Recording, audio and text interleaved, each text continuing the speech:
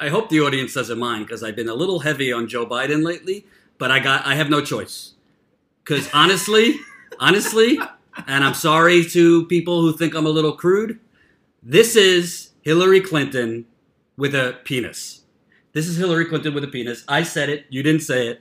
More importantly, I think Joe Biden is worse than Hillary Clinton. I actually do. 100. I think he's worse than Hillary Clinton, and that's saying something. Because Joe Biden is literally going to drive this train. He's driving this train straight for a Donald Trump re-election. That's Joe in the driver's seat. Choo-choo. And that's headed towards 4 more years of Donald Trump. I shit you not. Remember I said it. This is going to lead to Donald Trump's election if this man wins the nomination. CNN is in a tizzy today. Right. CNN is in a tizzy because their narrative that they want, just like they wanted the narrative in 2016, Hillary versus Jeb, that's the narrative they wanted originally, Hillary versus Jeb. And then they were very happy that the DNC and the Democrats rigged it for against Bernie because then they got Hillary versus Trump. It's all a narrative game, as you know. So all day they have been pushing because Biden is talking in Iowa and Trump is in Iowa. So they're basically pushing this narrative of it's Biden versus Trump already. And it's a subtle way of trying to get into viewers' mind that Biden is basically it. So I don't think that Biden is as inevitable as Clinton was. I don't think that they view Biden, that anybody really views Biden as that inevitable. I think if Biden were to falter tomorrow, they have a number of candidates that they could shift to, including Kamala Harris, including Beto. I'm just kidding. It's not going to be Beto. But including Harris, including Buttigieg. I think that Biden fits into one of these preconceived narratives that makes sense for media outlets like CNN and the people that are on CNN because he's been around forever. They know him. They're familiar with it. And he's kind of who you would expect. He's the former vice president of a very popular Democratic president, the president who preceded this current administration. So I think he makes sense to a lot of people, but we'll see. I mean, I think there's a lot of hesitation because he is so prone to self-sabotage. No, what I was saying is the matchup and the narrative but that yes, CNN would like. This does make sense. To Yes. CNN, this narrative, Biden versus Trump, makes sense. And he's the presumed frontrunner, so... Oh, and by the way, specifically to NBC, it really makes sense since its parent company, Comcast, a lobbyist for Comcast, held a fundraiser for Joe Biden, which they don't even disclose. But I digress. So what we're going to do here, folks, we're going to play, I hope all of you are not on an empty stomach, we're going to play some of Biden's speech today, because I was watching it, and I honestly have never in my life, and I'm talking, I'm comparing this to Ben Carson, 999. No, Herman Cain. I'm comparing this to Herman Cain and the 999 pizza plan. I'm comparing this to Ben Carson. I'm comparing this to, the worst of the worst candidates from the Republican side. I've never seen a worse campaign message and a worse strategy than what Joe Biden is selling to America. What is his campaign message? Well, let's go to the videotape. All right, folks, here we go. We're gonna play here and there. We're gonna cut in, cut out, give our thoughts. Here is Joe Biden in Iowa today. You have to work with him because honestly, not to be an ageist, he's talking a little slow. The region. Yet President Trump denies there's any such thing as climate change.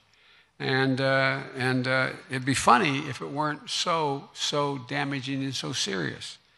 And what about health care? Trying to have the Justice Department... So we got to cut it right there real quick.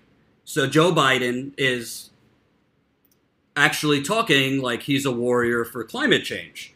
The only issue with that, number one, he wanted to do a middle ground on climate change until his advisors and the world basically told him, you can't do a middle ground. The planet is burning. So like the Hyde Amendment, he reversed on that. So he put forth a climate policy. I looked at it. I mean, it's better than a middle ground, but it's not anywhere near what we need. But he also has very, very clear connections to not only fossil fuel companies, but just taking money from fossil fuel companies isn't it. Taking money from Wall Street, all of these Wall Street banks are heavily invested in natural gas, fracked gas pipelines. They're heavily invested in fossil fuel projects. So Joe Biden could talk all he wants and compare Trump and say Trump is terrible on climate change, which he obviously is. But Joe Biden is not going to bring us to the promised land on climate change. And he has conflicts of interest up the wazoo financially when it comes to climate change. And just to build on that a little bit, his climate plan, while it's certainly more aggressive than I think a lot of people were expecting, which sort of drove the media coverage of it when he announced it, his plan leaves a big lane open for fracked natural gas. In fact, if you there's one way of reading it which says that basically that's the plan going forward is to continue our transition onto a natural gas economy, and then from there over time let the markets direct us into clean energy. But that's not going to work with the time frame that we have. I mean, we have a decade to radically change in an unprecedented way, according to the UN, to UN scientists who are leading this. We have a decade to radically and in an unprecedented way transform our energy consumption to avert climate disaster, which would be an increase in global temperatures greater than 2 degrees Celsius above what they were during pre-industrial revolution. Right now we're at 1 degree Celsius above. So if we want to keep it within 1.5 degrees. I know people sort of glaze over at these numbers, but we want to keep it within 1.5 degrees. That was the number that we laid out in the Paris Climate Agreement. But like, if we're going to do that, we need radical transition. And Biden's plan is like, we've got to make sure that new natural gas infrastructure meets these methane, these new regulations for methane leakage. But new natural gas infrastructure shouldn't exist. We shouldn't be building new natural gas infrastructure, and we should be winding down the natural gas infrastructure that we have now. So I view it very much as a middle-of-the-road plan. I don't think it's a middle-of-the-road plan. I think it's a regressive plan, because methane actually does more damage than carbon dioxide. This is a known fact. The natural gas industry could spin it as any way they want. Listen to Josh Fox on methane compared to carbon dioxide. Not that carbon dioxide is like good, but methane is worse. And we're fracking the hell. And I mean, it's only gotten worse under Trump. But what do you think? What do you think? If Biden becomes president, he's going to scale back the explosion in pipeline construction in this country? President Obama bragged during a speech that we had more natural gas exploration and drilling under my administration than any before. Biden's the same way. So natural gas, you might as well say, I am for burning the planet. That's what natural gas is. It's not natural. Well, right. And what's going to happen is if we don't meet our climate deadline, it's going to be a death sentence for maybe not people in the United States, although some people surely on the coasts, but in areas that are vulnerable in countries that are not as developed, that is a death sentence for them. And for species, thousands and thousands of species across the planet, puts them at risk. We are already in a sixth grade extinction period.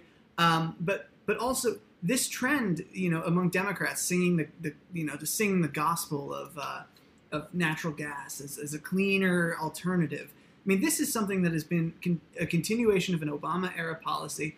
A couple months ago, the Democratic House, with no opposition, passed a bill to push, energy infrastructure construction projects in Europe to export American liquid natural gas to Europe. And it was framed as a way to combat Russia. And every single Democrat, minus a couple no votes, voted for it. And when I say no votes, I don't mean nays. I mean people who just did not vote for it, just abstained. And that includes Ilhan Omar. But among the yes votes was Alexandra Ocasio-Cortez. Yes, which didn't get a lot of attention. It did not. You did a story on that. Yes. There's another thing that we cannot afford other than climate change. Let me tell you something, folks. If you were damaged from the financial crash in 2008 and you want a president that's going to actually do something about it, we obviously know Obama didn't do much. I mean, Dodd-Frank was a Band-Aid for a gunshot wound. Well, let's hear Joe Biden on Wall Street. Here we go. Say it ain't so, Joe. President Trump thinks that Wall Street and the super rich built this country. They didn't build a country. The middle class built this country, and unions built the middle class. That's how we got to where we are. And so, folks,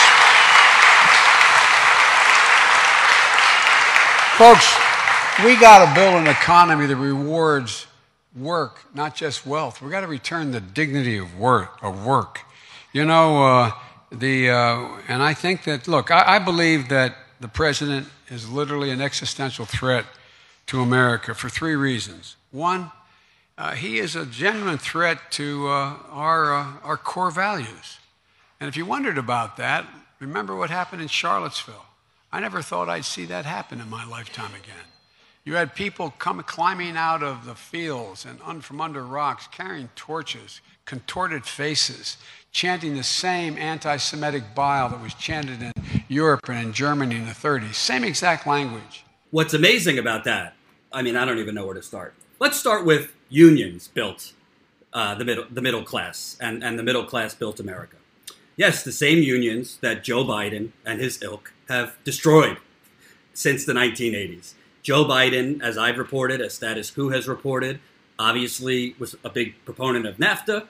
He is still a proponent of the TPP, which would further decimate, particularly that Rust Belt region that Trump won over. Would basically, we're already looking at an automization. You got it. An automized future with a jobless economy. Joe Biden, literally, I reported this on Sunday, he has fundraisers scheduled in Silicon Valley with millionaires that were on President Obama's TPP advisory committee. He's doing fundraisers actively with TPP boosters. And this guy, in front of the camera, CNN's not going to tell you this, is telling you, well, unions built America. Yeah, your policies destroy unions.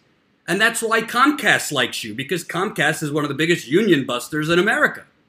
And by the way, yes, the middle class, he says the middle class built the country, not Wall Street. Well, it's funny because you're talking very, very soft about Wall Street. This is him last night. Wall Street and significant bankers and people, they're all positive. They could be positive influences in the country, but they didn't build the country. The middle class built the country. I don't know, Walker, am I being too tough? When's the last time Wall Street has been a positive influence on America? When I think of it, I'll let you know. But it's funny to hear this from Biden, who has skipped, meeting with Democratic constituents to go have fundraisers with lobbyists and Wall Street guys. And yeah, Biden has been a proponent of free trade agreements, whether it's NAFTA or trade relations with China or the TPP. Hillary got a lot of flack for calling the TPP the gold standard. Joe Biden said basically the same thing, the standard by which future trade agreements will be measured. I have the video. It exists. It's out there. So, yeah, Joe Biden, union man, is a farce. So another amazing thing about that, him pretending to be like, he's doing what Hillary did, which is tell like Wall Street, I'm going to tell you to cut it out. And like Wall Street's not going to get a pass for me.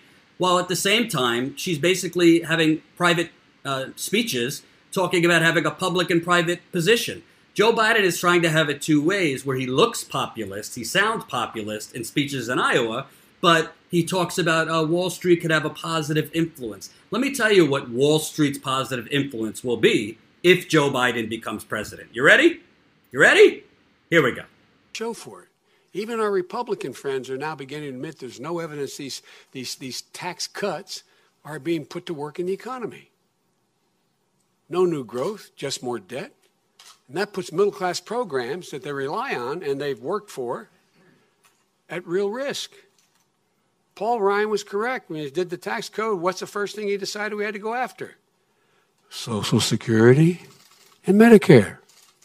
Now, we need to do something about Social Security and Medicare. That's the only way you can find room to pay for it.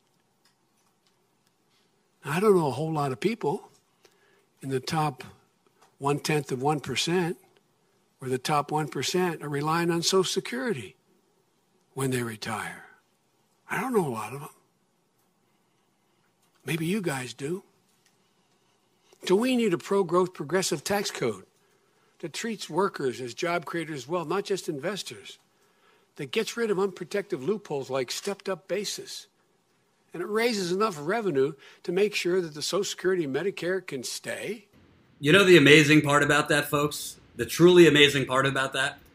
When he's talking about Wall Street could have a strong influence in the economy, yeah, Wall Street's idea of a positive influence in the economy is to privatize Social Security, is to privatize Medicare, and, make it what Paul Ryan's dream was. That is Wall Street's vision of their positive contribution to society. And, Joe Biden agrees with it. He might not be saying, let's privatize it, but what he just described, progressive pro-growth, is means-tested cuts. So basically, right now, Social Security is not an entitlement program. You pay into it, and you get money back for your retirement. But what Biden is proposing is that we turn it into a welfare program, which makes it more vulnerable. So if you means test Social Security, which is, by the way, already means tested, right? So like, if you add an additional layer of means testing where people above a certain threshold don't get anything, but they pay into it, that makes the program very vulnerable because, well, not everybody gets it. Not everybody is, everybody's paying in, but not everybody gets it. It's no different than what we would consider a traditional welfare program at that point. And we all know how easily welfare is attacked in this country. And Joe Biden knows it because he was one of the guys who was in favor of it. And by the way, when Obama was president and Joe Biden was the one negotiating for Obama with Mitch McConnell, Obama never got his hands dirty and went at the Capitol Hill. It was Joe Biden, Republican light, with Mitch McConnell, Republican. And Obama was offering things like chain CPI, which would have made cuts to Social Security. And they were talking about in their grand bargain. Remember that? The 2012-2013 grand bargain? They were going to be cuts to Social Security. You know what wasn't going to be involved? They weren't going to be cutting the defense budget. No. Yeah. They weren't going to cut subsidies to ExxonMobil or Wall Street. It was going to be Social Security and this and that. And the most insane thing, Thomas Frank wrote a great book, What's the Matter with Kansas Anymore? And it's about people voting against their own interests. The very voters, I'm not saying all people over 50, because obviously Bernie has a lot of progressive voters that are over 50. Bernie Sanders, famous millennial. Right. But the very voters that support Joe Biden, generally the ones, older, above 50, definitely above 65, would be disproportionately harmed by the things that he has proposed, which, by the way, proposing cuts to Social Security and Medicare, just let me call it what it is. It's giving Wall Street the most essential financial product. They call it financial instruments and products. That is what Wall Street has wanted basically since the Gordon Gekko greed is good birth of the 1980s. They want to get rid of it, and they want to make it a privatized so they could gamble like they did with the housing mortgages, so they could gamble with your Social Security. And Joe Biden has said things in the past. It's a slippery slope. If you start cutting even a little bit, they're going to go for the whole thing. Well, it's funny because this has been a consistent position of Biden's. He has never been a big fan of Social Security and Medicare. In fact, in the 90s, when the Republicans were pushing the balanced budget amendment, the sort of centerpiece of Newt Gingrich's contract with America, which would have mandated that federal spending not exceed what we take in taxes, Biden supported that. And while he was defending it on the floor of the Senate, he said, I proposed a federal spending freeze, and I meant Social Security as well. I meant Medicare and Medicaid. I meant veterans benefits, and I not only tried it once, I tried it twice, I tried it a third time, and I tried it a fourth time. This is a guy who has consistently favored cutting or restricting federal spending, particularly that of the safety net. But also, when I wouldn't call him Republican light, I would call him a Republican. Republican. He's basically Bob Dole, maybe a little. No, yeah, Bob Dole. He's kind of. Yeah. It's also really obscene when you see him trying to straddle the line. Yes, veterans benefits too. Oh yeah, Absolutely. When you see him trying to straddle the line where the middle class and unions built this country, not Wall Street, but also say, well, Wall Street could have a positive influence. Very much sounds like Hillary Clinton in that private Goldman Sachs speech saying, oh, your role in the financial crisis, it was politicized. It was misunderstood. Well, this is a man who voted in the 90s to deregulate derivatives. I don't want to get too in the weeds for you, but deregulating derivatives was the opening of the floodgates to the 2008 financial crash. So was repealing Glass-Steagall, which he was just hunky-dory with. Joe Biden voted for that. He also voted to deregulate the media industry, which is why we have the corporate sensationalist crap we have. But thank God, it's also why we have an opening here at Status Quo. This is a man who is publicly in his speeches talking about, Wall Street could be a positive influence. Well, let's see what Joe Biden has to say about those billionaires. Those billionaires. He thinks those billionaires are just misunderstood. We have not seen this huge concentration of wealth. And the folks at the top aren't bad guys. I get in trouble in my party when I say wealthy Americans are just as patriotic as poor folks. I found no distinction. I really haven't. But this gap is yawning. It's gaping. And it's having the effect of pulling us apart. You see the politics of it. And the country's not going to stand for it forever. So we have to deal with the tax code. It's wildly skewed toward taking care of those at the very top. So in 40 years in public life, Joe Biden, he hasn't seen any evidence that the wealthy people might be corrupt and that wealthy people maybe have bought off people like himself. He hasn't seen any difference. And by the way, I know wealthy people that are super patriotic. I know a few wealthy... I always talk about Ben and Jerry, who make great ice cream, and I'm very depressed because I'm lactose intolerant now, and I can't eat Ben and Jerry's without dying. So Joe Biden, the billionaires, it's not their fault. Well, let me ask you a question. Let me just ask you a question, because I'm a very visual person. You see this chart? This is from 1980. That red line is all the wealth going upward, and that blue line is all the wealth going downward, the bottom 50%'s wealth going down. Well, what started in 1980? Well, excuse me, what started in the 1970s? A lot of people don't know this. They started peeling back the laws on money in politics. In the 1950s and 60s, you actually had pretty rigid regulation on how much individuals could donate, on how much corporations can donate. You did not have politicians that were basically bought off. I mean, you had politicians that got money from certain individuals, but you didn't have, there was stricter regulation on the first PAC. It wasn't a super PAC. The first PAC, Political Action Committee, if you watch Get Me Roger Stone, that was Roger Stone in the 1970s. So in the 1970s, PAC started, and then you have the deregulation of Wall Street, and then you have corporate money flooding, and then you have the explosion of lobbying in K Street. This all started in the 1980s. So this, when Joe Biden says, it's not, these millionaires are just as patriotic as the wealthy people.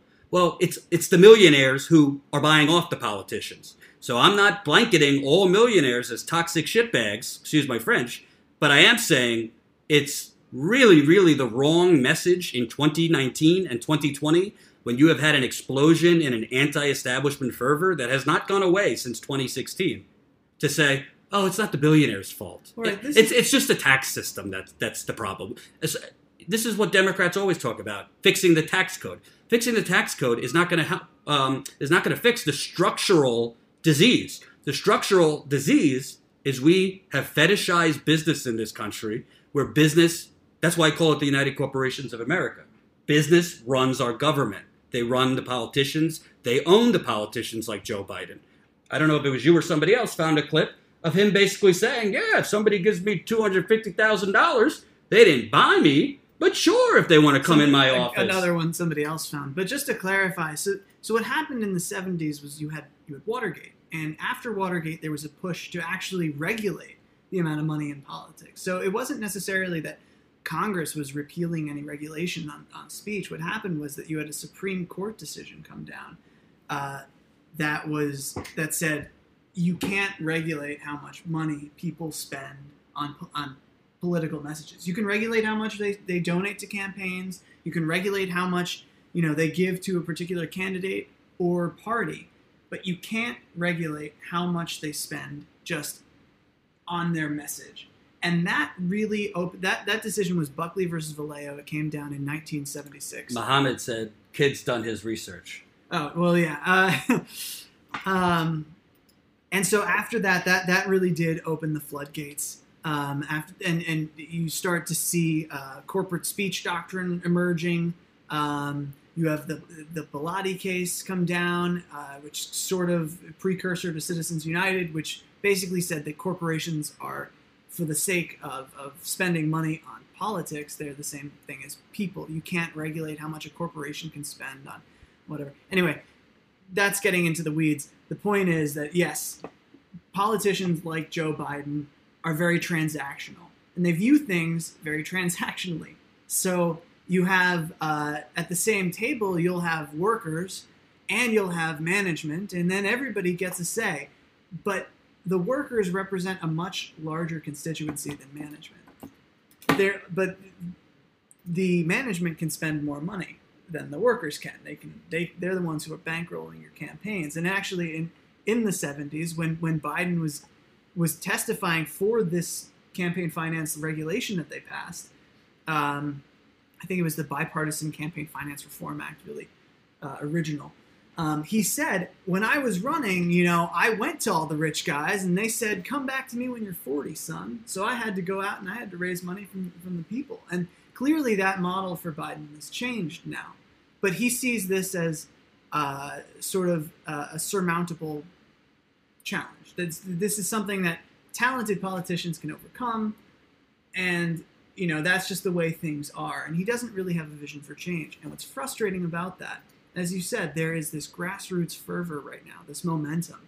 For the first time, arguably since the progressive era, that is pushing for policies like Medicare for All or a Green New Deal, or a $15 minimum wage or more. And the idea that you wouldn't harness that and push for these goals, now when you have the opportunity to do it, there's really no excuse. The only explanation that makes sense is that you oppose those policies. And I think Joe Biden really does oppose those policies. Well, I think he opposes those policies, but I also think it's a fault in Joe Biden's thinking, but also Nancy Pelosi's thinking and Chuck Schumer's thinking, because they still think along the lines of whoever's got the most cash will generally win an election. And I think Hillary Clinton proved that is not true. Well, they also remember the 1980s, right? Like when Reagan won, he didn't just win; he crushed. He won, I think, every state but one in 1980, and it was a landslide. And Democrats, I think, are still of a certain generation are still haunted by that. Like if we push too far left, Ryan Grimm said this best. He's like, if they push too far left, the ghost of Reagan is going to come and haunt their house. Like that, right. That thinking still exists. But the problem is there really isn't a lot of evidence that is still what is happening. I mean, right. Hillary Clinton ran a campaign very much predicated on that idea that we can have some things, but we gotta be careful with what we say, with what we push for. We gotta compromise from the middle. And she lost. A non-existent middle, by the way. A non-existent because middle. There is no moderate Democrat anymore. A moderate Democrat is a Republican. That's right, because the GOP has continued to pull to the right, and the Democrats have consistently tried to keep to the center. But as the GOP moves to the right, the center changes, and I don't understand why people don't get this. Like people in D.C., I don't know why they don't get it. And to an extent, I think many do. I think their careers are kind of dependent on this right. model, and they'd rather have a Republican in power than a progressive because that's their livelihood. Right. I want to play a little bit more of Joe Biden's speech in Iowa because it gets worse. Work, not just wealth. We've got to return the dignity of work. And I think that, look, I believe that the president is literally an existential threat to America for three reasons. One, he is a genuine threat to our core values. And if you wondered about that, remember what happened in Charlottesville. I never thought I'd see that happen in my lifetime again. You had people climbing out of the fields and from under rocks, carrying torches, contorted faces, chanting the same anti-Semitic bile that was chanted in Europe and in Germany in the 30s. Same exact language.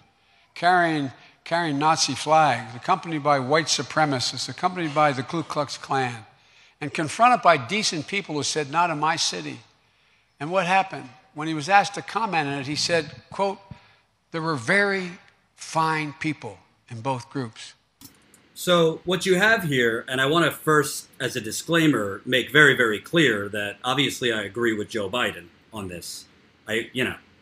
Any objective person would agree that what Trump did is absolutely disgusting, and you can't equate Nazis and neo-Nazis with like protesters of that. So let's put that out of the equation. Obviously, it doesn't take political courage to condemn what Trump is saying. But if you think if you actually contain nuance in your brain, thank you for the super chat, $5 from Trichometrist.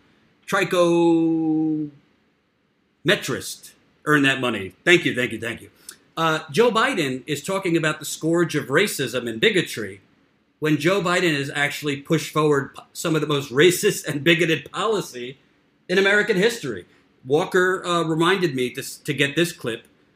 This is Joe Biden on the Senate floor. It might not be him carrying tiki torches and saying Jews won't replace us, but it's certainly bigoted. Do you remember this? It doesn't matter whether or not the person that is accosting your son or daughter or my son or daughter, my wife, your husband, my mother, your parents. It doesn't matter whether or not they were deprived as a youth. It doesn't matter or not whether or not they had no background that enabled them to become socialized into the fabric of society. It doesn't matter whether or not they're the victims of society. The end result is they're about to knock my mother on the head with a lead pipe, shoot my sister, beat up my wife, take on my sons. So I don't want to ask what made them do this. They must be taken off the street. That's number one. There's a consensus on that. Unless we do something about that cadre of young people, tens of thousands of them, born out of wedlock, without parents, without supervision, without any structure, without any conscience developing, because they literally, I yield myself 3 more minutes, because they literally have not been socialized. They literally have not had an opportunity. We should focus on them now. If we don't, they will, or a portion of them will, become the predators 15 years from now. And Madam President, we have predators on our streets that society has, in fact, in part because of its neglect, created. Again, it does not mean because we created them that we somehow forgive them or do not take them out of society to protect my family and yours from them. I give you the floor. Yeah, so that was his crime bill pitch. That was his pitch for the crime bill, for Tough on Crime. And I mean, there's really, what can you say to that? To me, that's worse than what Hillary Clinton said. I mean, it's both. It is. There's two peas in a pod, but it's considerably worse. I think so. I mean, at that point, it's just kind of picking which foot you want to shoot. But I mean, to me, it's. I honestly don't know what to say about it. It's just it's vile. It was wrong at the time. It's really wrong now. He's not the only Democrat to have supported it. We tend to forget that this was a bipartisan crime bill. It was pushed by people in both parties. It was also pushed by there was a lot of racist stuff going on, but it was also pushed by certain black leaders, and we forget that. Biden is running a campaign not on big ideas. He's running a campaign on values. Trump is against our values. Trump is, literally, he said in this speech, that's why I put it in the headline, let's just make America America again. Well, part of the big reason Trump won election is because he is different, and he does have different values, and he does, in a fake populist way, but he does very much upset the apple cart with his tweets and his bombast and his crazy behavior. So people aren't yearning for the good old days where corruption existed, because basically what Biden represents is make corruption normal again, meaning when it's in the back room and it's not so transparent. When we could all just get behind these politicians, when we all got behind our leaders while they were cutting deals, and Democrats and Republicans put on a good show for the public, but then when they're in closed doors, they get together and they come to an agreement about which Middle Eastern country they want to bomb, and which special interests they want to protect, and which countries they want to trade with and whatnot.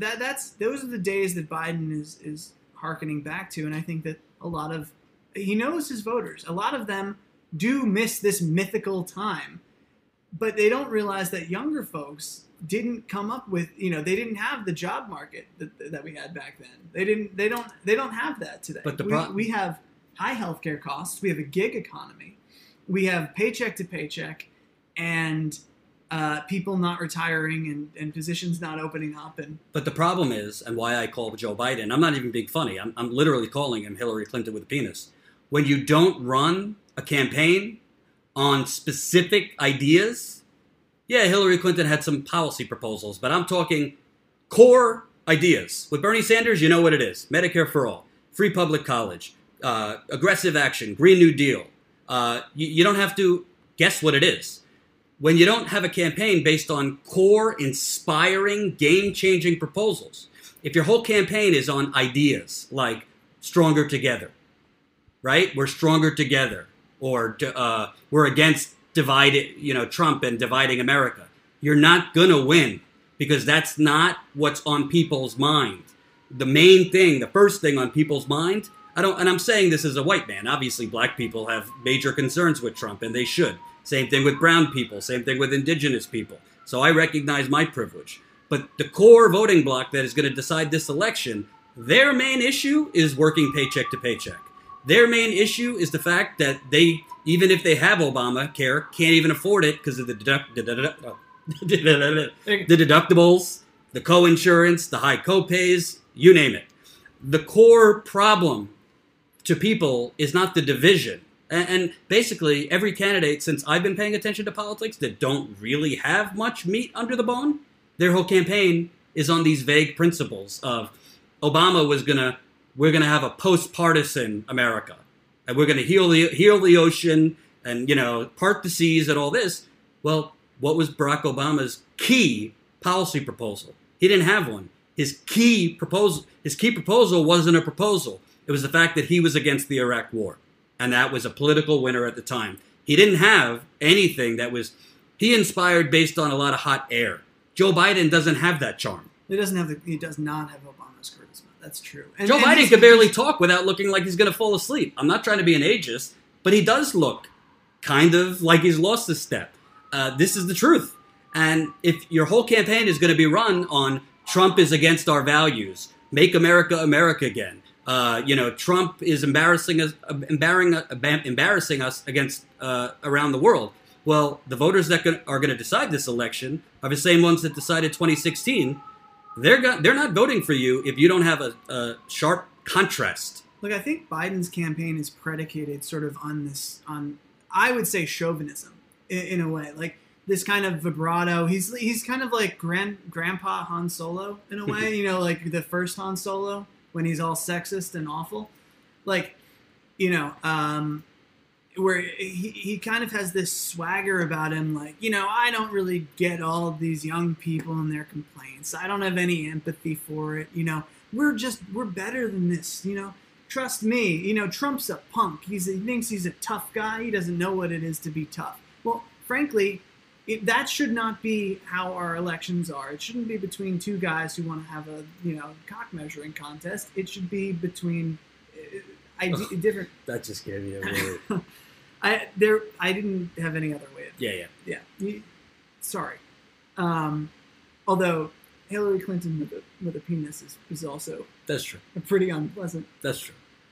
But But yeah, that's what it would come down to. A race between Joe Biden and Donald Trump is a pissing match. Right.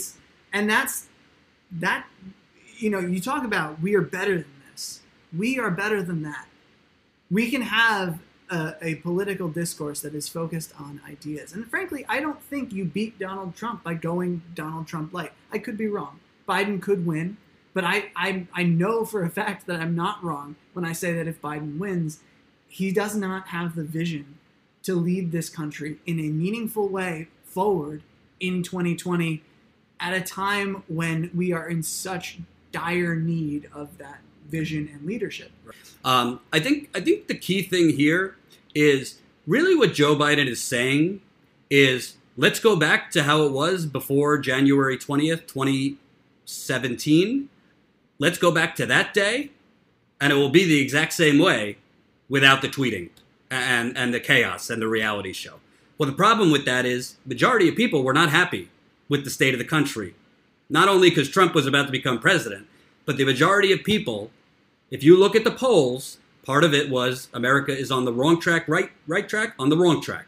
So even though the CNBC and the CNN and the New York Times narrative is that the economy was on an upswing and it's the Obama-Biden economy and this and that, yes, it was on an upswing as far as artificial numbers. The unemployment rate was going down because a lot of people were dropping out of the workforce. A lot of that unemployment. Or taking up temporary work. Part-time jobs, freelance, jobs without health care. So most people, if the message is make America normal again, because he said that too, well, really what you're saying is let's just make America neoliberal again, and I promise you I won't tweet weird things. And that's not a political winner. I want to end with a little bit more because it gets worse. It does get worse. So bear with me, folks. He found time to go after Bette Midler, for God's sake, in the middle of the D-Day ceremonies. For real, not a joke. And instead of repairing the relationships with our allies, he's continued to damage them. You know, think about this. No president of the United States has ever, since the end of World War II, we built that Atlantic Alliance and NATO, ever threatened to leave NATO. Never gone after our allies, embracing dictators and thugs, from Putin to Kim Jong-un, calling them my friend, sending love while he's poking his finger in the eye of our allies. What's going on here?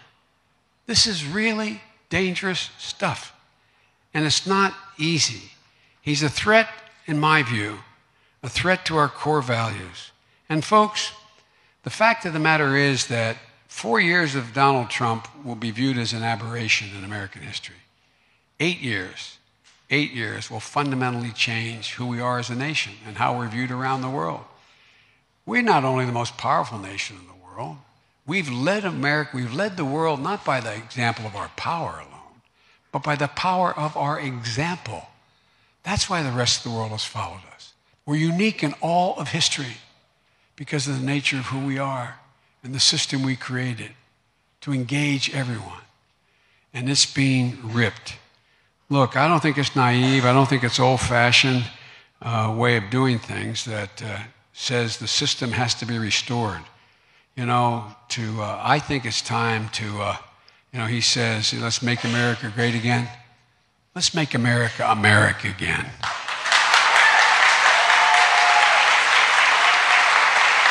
So that's what I was waiting for. You want to make America America again. So there's so many things just astronomically wrong with what he said. First of all, it's a terrible, terrible political strategy. He is going to lose if that is his campaign. First of all, when he talks about our values around the world and how we are an example that people followed, I don't know if I'm hearing George W. Bush or Joe Biden, because that is not the actual truth of American history. America has not been revered around the world. America has been feared around the world, and we have done more. And some people call me, a Putin puppet and these things, but I just keep it real. We have done more to trample other countries' democratically elected leaders over the last 50 years than the very tyrants we were fleeing Great Britain from did, or its equal. So Joe Biden has this mystical image of America being a leader around the world when it just doesn't, it's not met with the facts. He also talks about values, and you made a good point. I'll let you make it. Yeah, so it's interesting to hear Biden talk about checks on presidential power when the Obama administration oversaw the greatest expansion of executive power maybe ever. I mean, Obama killed an American citizen without due process of law overseas, just droned him. And the argument was that, this guy had forfeited his right to protection under the Constitution, and so it was fine. But it wasn't fine. I mean, if you want to talk about things that happened, like Donald Trump has escalated Obama's drone war. And Obama expanded on, Bush's war. Obama also had a kill list. Right. And these are things that slowly, over time, chip away at the foundations of American democracy. It also breeds war terrorism, which isn't discussed. And if he wants to talk about, coddling dictators, then what about Obama's relationship with the Saudis or the UAE? I mean, what about Obama's relationship with Israel? I mean, these are countries that are currently oppressing people that we just... Wait. I hope Larry Sheridan isn't watching. He's a big Zionist, my father. He doesn't like anything negative about Israel. Go on. Well, Israel is an apartheid state. But, we have cultivated relationships with... Our problem isn't with authoritarianism. Our problem is with authoritarianism that doesn't play ball with us. Our problem is with authoritarianism that doesn't bend to our business interests. Well, right. If there's an opening, like we love Bolsonaro, and we're going to continue to love Bolsonaro, whether it's a Biden administration or a Trump administration. We will continue to like him. Which, by the way, The Intercept just broke the story that essentially they got all these emails and leaked documents that was a straight-up coup in Brazil. They put the old president, Lula, in prison. I don't know. I don't want to talk out of turn because I don't know this story as well as other people. But it was trumped up bullshit that they put the more populist progressive president in prison, and that paved the way for Bolsonaro. We're not saying a word about that. Neither is the Democratic Party. Nope. That's because if it's good for there's been a view that if it's good for American corporations, it's good for America, and that view has to change. Because we also don't, sorry to cut you off, but something you've been reporting on more than most, he's not saying anything about what we're doing in Yemen right now. No, he's not. And Obama was the Obama administration oversaw that, the alliance with the Saudi-led coalition. We started aiding them under Obama. And now it's devolved into the world's worst humanitarian crisis, ground zero for history's worst cholera outbreak. I think 85,000 children have died, and that's a low estimate. And then you have 65,000 plus people died in the combat, and then there's the starvation from the blockade. We're bankrolling it. We recently, now with the Trump administration, we have okayed armed weapons manufacture in Saudi Arabia. The bombs that will be used, the American bombs that are used to dismember and destroy Yemeni lives, will be built now in Saudi Arabia, and Raytheon loves it. But that's who we've been. So Biden can say, and it does appeal to this sense of nostalgia, especially for older voters. This isn't us, and we're better than this. But really, we're not better than that, and we should be. We should be better than that. But I don't have the confidence that Joe Biden will make us better than that. In fact, I think that he has a record that indicates that he is not better than that. That he will be. I will say, Biden has criticized Saudi Arabia. He was one of the more vocal people in the Obama administration criticizing Saudi Arabia. So credit where due. But I still don't have the confidence that he's going to stand up to interests like Raytheon or Boeing or any of these companies that are profiteering off of these wars and fundamentally change how American foreign policy is conducted. No, he's not, because most people don't realize this, and Mike Gravel pointed this out in our interview. The former Alaska senator who's running for president, he's obviously not running. He's already said he's not running to win. He's 89 years old, but to, move the Overton window further left. The reason that I think we are covering Joe Biden critically is not for clicks. If I wanted clicks, I would do Trump 24/7 like everybody else. The reason I'm doing it is I desperately don't want Donald Trump to be president for another 4 years. Just because we don't cover Trump 24/7 doesn't mean we don't see the danger of Trump. But the real danger to me is, okay, if you have Trump for another 4 years, that's awful. And Trump, without having to win a re-election, is like an animal unleashed. But Biden kind of just brings us back to basically the good old days of the Democratic Leadership Council and neoliberalism masked as, we're fighting for the little guy. And that's something we can't afford either. We can't afford Trump, but we also can't afford this either.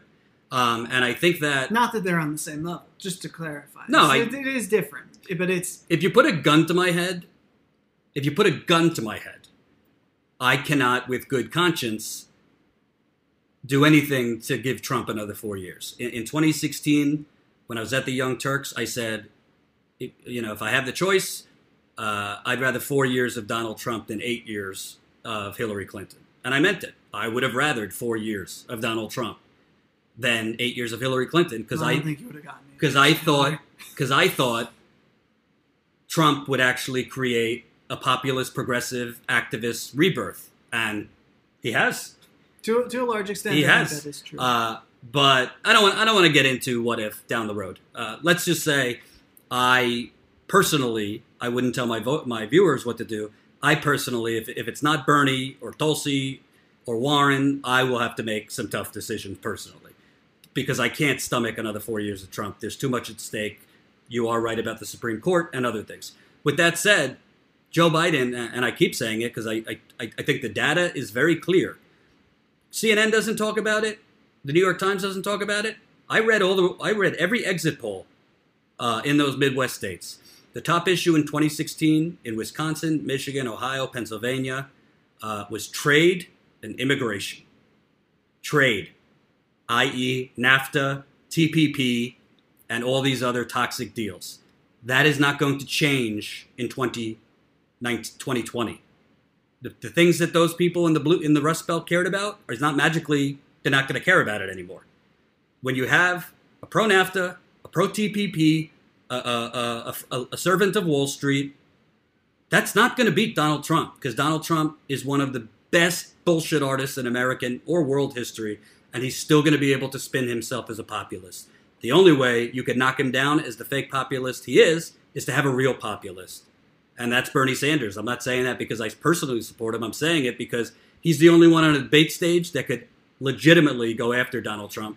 And Donald Trump's not going to be able to attack him as a servant of Wall Street or a servant of anybody. I think Warren could have built that case, but I do worry that the DNA test was such an absolute catastrophe. And I know that a lot of people don't like hearing that, but it was such a disaster because it indicated exactly how she would go about, beating Trump. But ultimately, that's just going to be she'd get hit over the head with that. I think sort of steamrolled. Right. I do think Sanders is, in my opinion, Sanders has the best chance of beating Trump and is the most committed to the. You get the balance of beating Trump and committed to the ideology. Right. And Warren, I think you get committed to the ideology, a little shakier against Donald Trump. Biden is not committed to any ideology, and right now he's doing very well. But I think that is going to Biden in a span of 3 weeks flip-flopped on climate change. He was going to do a mealy-mouthed, middle of the road climate change thing. Then the whole country and the whole world and the media, frankly, went after him, saying this is grossly inadequate for the situation we're in. And then he put forward I don't think it's what we need, but a better climate change proposal. He flip-flopped. He was against the Hyde Amendment for 30 years. Within 48 hours, he flip-flopped on that. He's a political weather vane as the weather goes, and that sometimes is equally as dangerous as somebody like Donald Trump, because Donald Trump also has no ideology. I think you put a gun to my head, Trump is worse, but I don't want to put a gun to my head. And I want what's best for everybody living paycheck to paycheck. And I don't think that's Joe Biden. And I got to tell you something, folks. If this is the message. If this is Joe Biden's message for the 2020 campaign, and this is what he's going for, hold on. Things that says the system has to be restored. I think it's time to, he says, let's make America great again. Let's make America America again. If that's what he's going to go with, that's a political loser and a disaster. And you get the politicians you deserve, and you get the government you deserve. So if that's who CNN and the New York Times want to push forward, if that's who the DNC wants to push forward, I'm sure they're not stupid enough to put it in writing this time. But, I mean, there's always mechanisms going on behind closed doors to prop up one candidate and knock down. I think that you're looking, I think Trump would have a pretty easy re-election. I also think, honestly, you look at these polls, if you read the polls very closely, overwhelming majorities in these polls are not familiar with Joe Biden's Senate record. Other high margins in the polls say they're open, they're not set in their candidate. I'm telling you, the more of his record that comes out, the more that it's not just, oh, he was Barack Obama's vice president, but the more his record comes out, the more clips that are unearthed by people like Walker. You can't beat Donald Trump with Bob Dole. You just can't. Any parting thoughts before we go? I think that, look, I'm not going to say definitively that Biden will lose, because I don't want to make. I will. I don't want to get into that's your thing. That's But I will say that Biden represents exactly the same kind of politician that Trump ran against last time, and that's dangerous. That's a gamble, because I don't see any evidence that America will, that the country is more willing to go with that this time than last. I mean, granted, it was a few thousand voters that made the difference in these states, but I don't know. It's anybody's game. I hope that Democrats run a better candidate than they did last time. If they don't, it's a strap in, because it's going to be interesting.